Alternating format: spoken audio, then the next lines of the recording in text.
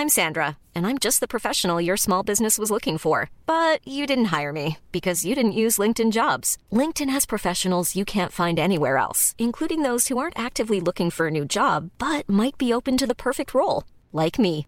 In a given month, over 70% of LinkedIn users don't visit other leading job sites. So if you're not looking on LinkedIn, you'll miss out on great candidates like Sandra. Start hiring professionals like a professional. Post your free job on linkedin.com/people today. When you're ready to pop the question, the last thing you want to do is second-guess the ring. At BlueNile.com, you can design a one-of-a-kind ring with the ease and convenience of shopping online. Choose your diamond and setting. When you find the one, you'll get it delivered right to your door. Go to BlueNile.com and use promo code LISTEN to get $50 off your purchase of $500 or more. That's code LISTEN at BlueNile.com for $50 off your purchase. BlueNile.com, code LISTEN. Episode 2, The Lambo Lawyer Stole My Girlfriend.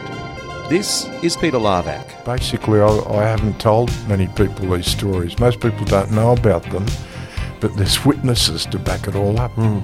In this story, we call him the Lambo Lawyer. He's actually a barrister. And that's important because barristers make a shitload more money. Enough to pay for a bright yellow Lamborghini that costs $500,000. Pete's still a practicing barrister, and even while we're recording this podcast, he was defending a man accused of rape. In this episode, you'll hear anyone that knows Peter, the haters and the lovers, say the same thing. He might dress like a bum, but he's a bloody good barrister. Solicitors and barristers are both lawyers. A solicitor deals directly with the public, and I'm talking about the criminal justice system. If someone's in trouble, they go to a solicitor's office, directly talk to a solicitor. He gets instructions, prepares the case. Then a solicitor will then brief a barrister to do the work in court. So the barrister's the mouthpiece. He's the guy that goes to court, cross-examines witnesses, calls evidence, addresses the jury, deals with the legal arguments before the judge. So the barrister is the mouthpiece. The solicitor is assisting in the preparation of the case and the running of the case. It's a day rate for a barrister. Oh, mate, I normally charge $5,000 a day. $5,000 a day? I won't get out of bed for under $5,000 a day. Some barristers charge 10, 20, even 30. What's the fascination with the law? There's only one area of law that's worth doing. In my book, that's criminal law. All the other stuff is batshit boring. I couldn't do conveyancing or civil law or commercial law. Criminal law is where the action is. I've done over 100 murder trials, and every one of them have been fun, prosecuting and defending. I couldn't imagine doing anything else. Peter actually didn't want to be a lawyer. He wanted to be a doctor, but for lots of reasons that didn't work out.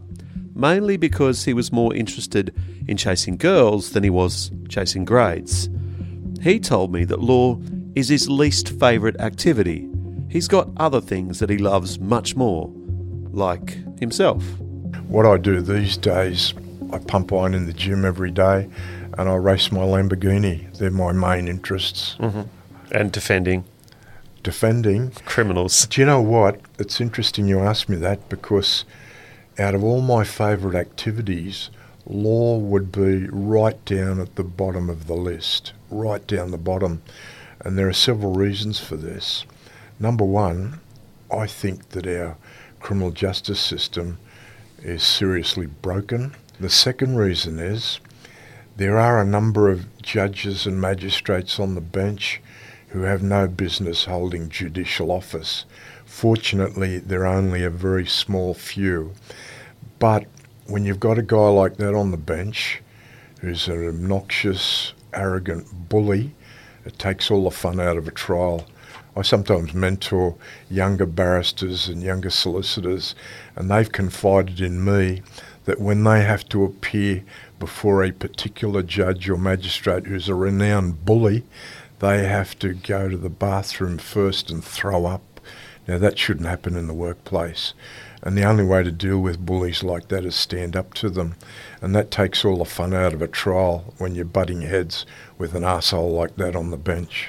And the solicitors and barristers that are listening to this would know who those people are. Everyone knows who they are. They know who they are. When they listen to this podcast, they'll know exactly who I'm talking about. Yeah. And of course you wouldn't mention who No, they I are. can't. What This would is- happen if you did, Peter? Oh, I'd be sued for defamation. I can only mention this in the privilege of Parliament. I couldn't do it outside Parliament, no. But it's a shame because individuals like that, and thank God there's only a small few, they take all the fun out of a criminal trial. Criminal trials are good fun. I love nothing more than a murder trial. Peter fancies himself as a bit of a ladies' man. Now stay with me here. Sure, right now he's a 70-something-year-old bloke with the cream bun stain on his black top, dishevelled hair, tracksuit pants, but in his day, he was a good-looking rooster. There's an image I've seen of Pete standing next to a Harley. He's got his shirt off, bulging muscles, tanned, chiselled face. Let's just push pause here for a moment. In every episode, Peter gets to hear them before they get released. When he heard that last bit of the podcast about that he used to be a good-looking rooster, Peter wanted me to alter it to say, I think he's still a good-looking rooster.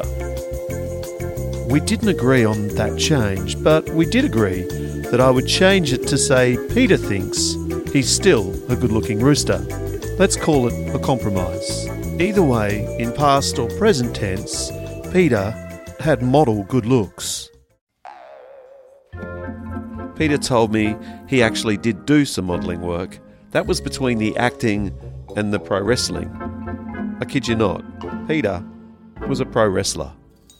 Let's cut to you at uni. You end up going to Sydney Uni. Uni, studying medicine. Yeah, not studying law. So talk to me about medicine. My Why? original plan was to be a doctor. I got a very good pass at high school and I was admitted to medicine, and I studied medicine for 3 years. One of the big things that happened to me at uni at that time, I met an amazing guy named Richard Drake, who was a champion wrestler. He was one of Australia's best wrestlers, and I bumped into him in the gym one day at the HK Ward where I was pumping iron, and Richard taught me how to wrestle, and he changed my life enormously. He had a big impact on my life. He not only taught me how to wrestle, he taught me how to fight, and he taught me how to never ever take a step backward, and that guy has had a massive impact on my life. So, Peter, wrestling in those days wasn't the WWE that we see. No. This is proper wrestling. This is fair income, proper wrestling. This was amateur wrestling, which they do in the Olympic game. I had aspirations of getting to the Olympics, but that never happened. I wasn't good enough. Later on, I switched to professional wrestling. So I wrestled pro for about 2 years under a very renowned promoter named Hal Morgan, who had a stable of wrestlers at that time. And the reason I did that, I was trying to put myself through uni. I used to fight sometimes 3-4 times a week, and it was pretty good money. Yep. Much better money than I would have earned in a 9-to-5 job. And by wrestling at night, I was able to do uni and studies in the daytime.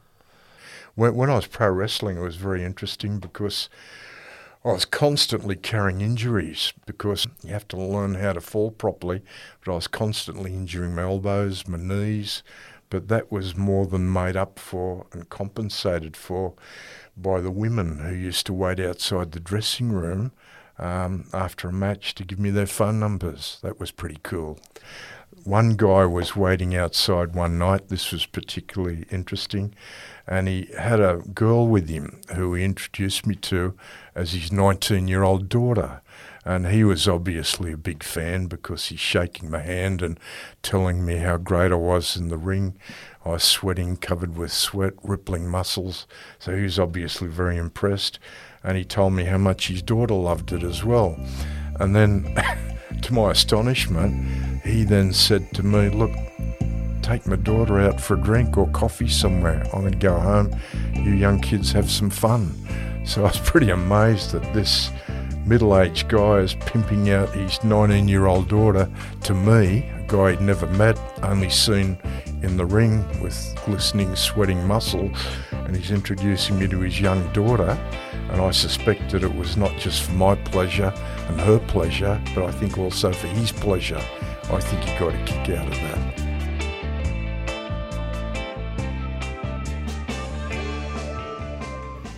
It's like hearing one of your mates sit around at a bar telling stories of how good he was back in the day. When you hear those sorts of stories, you might think, that's bullshit, that never happened. But as we researched Peter's story, all of his stories are true, every single one of them. I'd like to introduce you to Brian Kilworth. Now, Brian is what Peter would call a hater. He's not a fan of Peter, and there's a pretty good reason for it. But before we get the Lambo lawyer's side of the story, let's chat with Brian on how he and Peter met. Well, it's going back a long time, but it's virtually a love triangle.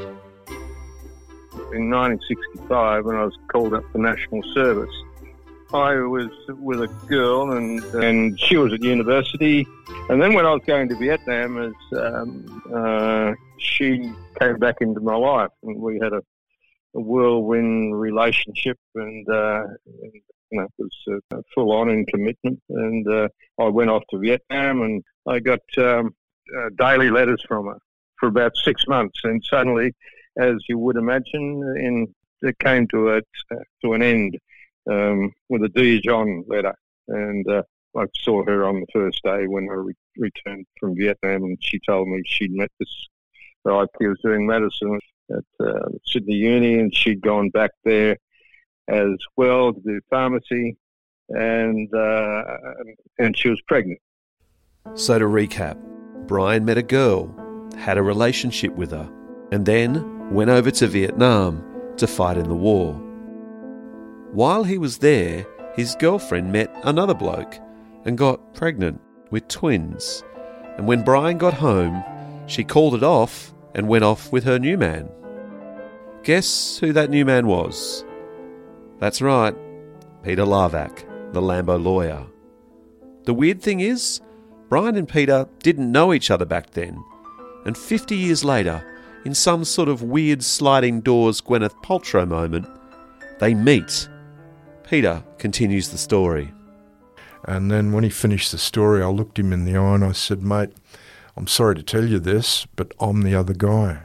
I said, well, Pete, you can stop right there. I said, I know all about you. I said, and as a joke, I said, while I was in Vietnam fighting my queen and country, you were banging my girlfriend. And he said, man, we're brothers. He said, we're blood brothers. I'll never forget it. So he was absolutely intrigued by it all and has been ever since. And every time I see him, I suppose he quite often wants to talk about that. A pretty identical story. Peter's not added much GST to it. It is how he says it was. And Pete doesn't mind telling the world that he stole Brian's girlfriend while Brian was off fighting the war. Yeah, but he goes to lengths to say that he said, I didn't know anything about you. And, and if I had, I certainly wouldn't have done it, which was absolutely bullshit, because he's got such an ego that nobody can get in Peter's way. I mean, let's pause for a moment and learn more about the girl on the trampoline. The girl on the trampoline is the same girl that Peter ended up having twins with. The same girl that was originally going out with Brian Kilworth. Pete's good mate Bill Dawson explains the day they met. Oh, God, it's vaguely in my memory. It wasn't as important to me as it was to him, apparently. But I do remember it. I was in there that day, and the trampoline was over in the corner where the boxing ring should have been. This girl, watching the people jumping up and down, said, do you want to get on? Yeah, right, I'll get on. So she jumps on. All the boys standing around the trampoline, getting a good view of upper dress. Yeah, I walked over and had a look and thought, oh, I can't look at this. I'm a good Catholic boy. I walked away. But Peter was obviously taken with it because, he was taking this girl out. I can't think of her name. Yeah, so he whisked her away after that, I believe, up the Fisher Library. Deepened their relationship, shall we say. Is that the same girl that Peter ended up having kids with? Yeah, she had twins, I believe. How do you know Peter? Oh, I used to go down the gym, and at the time I was just doing a bit of weight training. Later on, I did a bit of amateur boxing. But at that time, I was just doing some weight training. And Peter was down there doing the same thing. He was into this freestyle amateur wrestling. He was pretty good at it too, you know. I think he was on the short list for selection at the Olympics sometime after that. I remember seeing him wrestle down at Brighton. He changed his name to Peter Wayne. And the girls shrieked, you know. He looked the part, you know. So he was pretty muscular. Girls loved him. He loved himself. So not much has changed. No, it's been a one-sided love affair all his life. No, he's a great bloke, actually. You just got to not take him all that seriously, you know. Well, he's fair dinkum. If he doesn't like you, he won't have anything to do with you. You know, he's always been like that. And we're very similar, I suppose. I'm not narcissistic. I'm probably the other way around. So he makes up for my deficiencies. But no, Peter's good. Peter and Brian are regulars around Manly in Sydney, and from time to time they run into each other at the local cafe. I'll often see him, and you can guarantee that if he calls me over, it's to tell me a story about himself. You know, and it's all life's all about Peter, and he's a self-confessed egomaniac. He doesn't shy away from that, and I respect that. You know, if I'm with friends having coffee, right, and he shows his head, they all turn away. And they don't, you know, and ask him not to. Please don't bring him over here. You know, so he doesn't enjoy a great reputation around town, but look, he's certainly a character. Now, this is not supposed to be a character assassination on our Lambo lawyer. It's just to show the difference in what he drives, how he acts, what he does for a living, and then how his friends and enemies see him.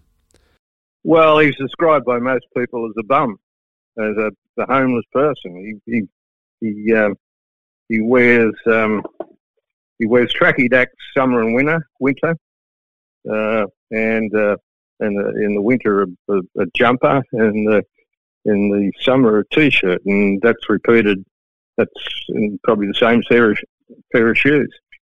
Fashion, I wouldn't think, is part of his makeup. He just does the rounds in Manly. He's on his push bike or something, or sometimes he drives his car, the big yellow job, into the middle of Manly and parks it there, all for show.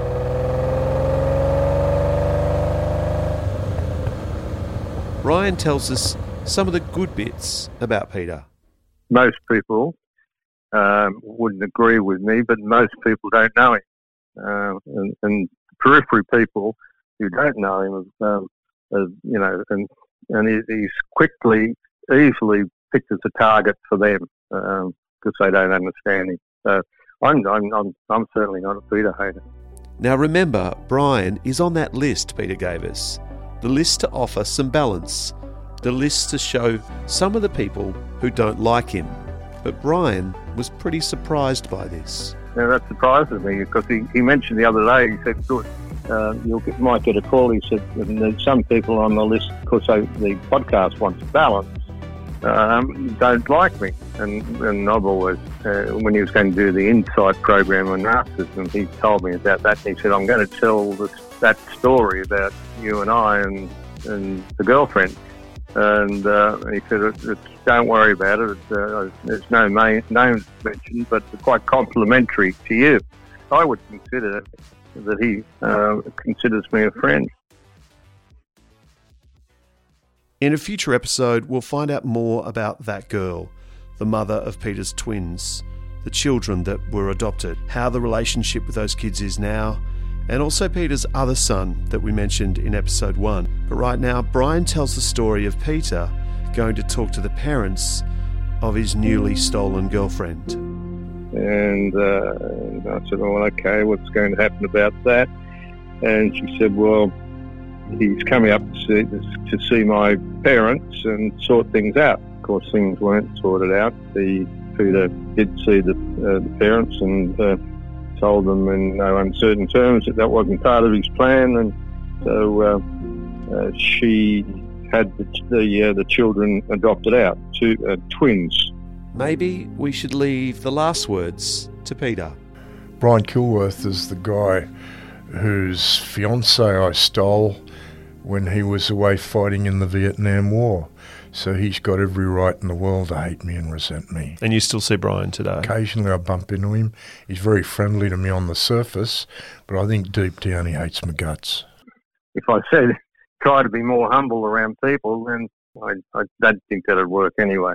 You know, look, and he's not an aggressive person. He would love to be loved, adored by people in the village of Manly where I live.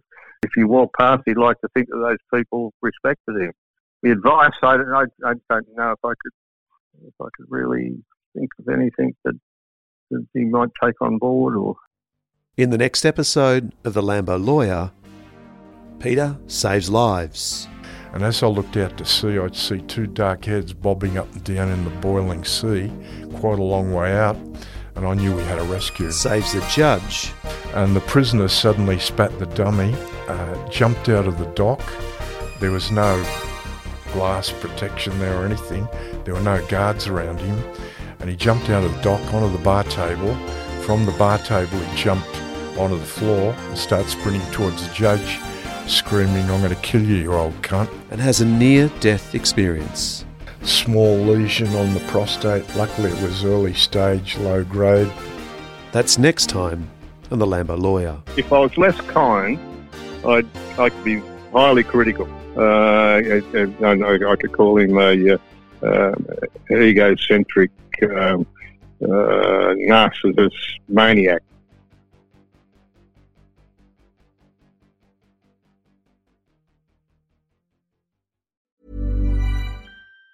Even on a budget, quality is non-negotiable. That's why Quince is the place to score high-end essentials at 50 to 80% less than similar brands. Get your hands on buttery soft cashmere sweaters from just $60, Italian leather jackets, and so much more. And the best part about Quince, they exclusively partner with factories committed to safe, ethical, and responsible manufacturing. Elevate your style without the elevated price tag with Quince. Go to quince.com/upgrade for free shipping and 365-day returns.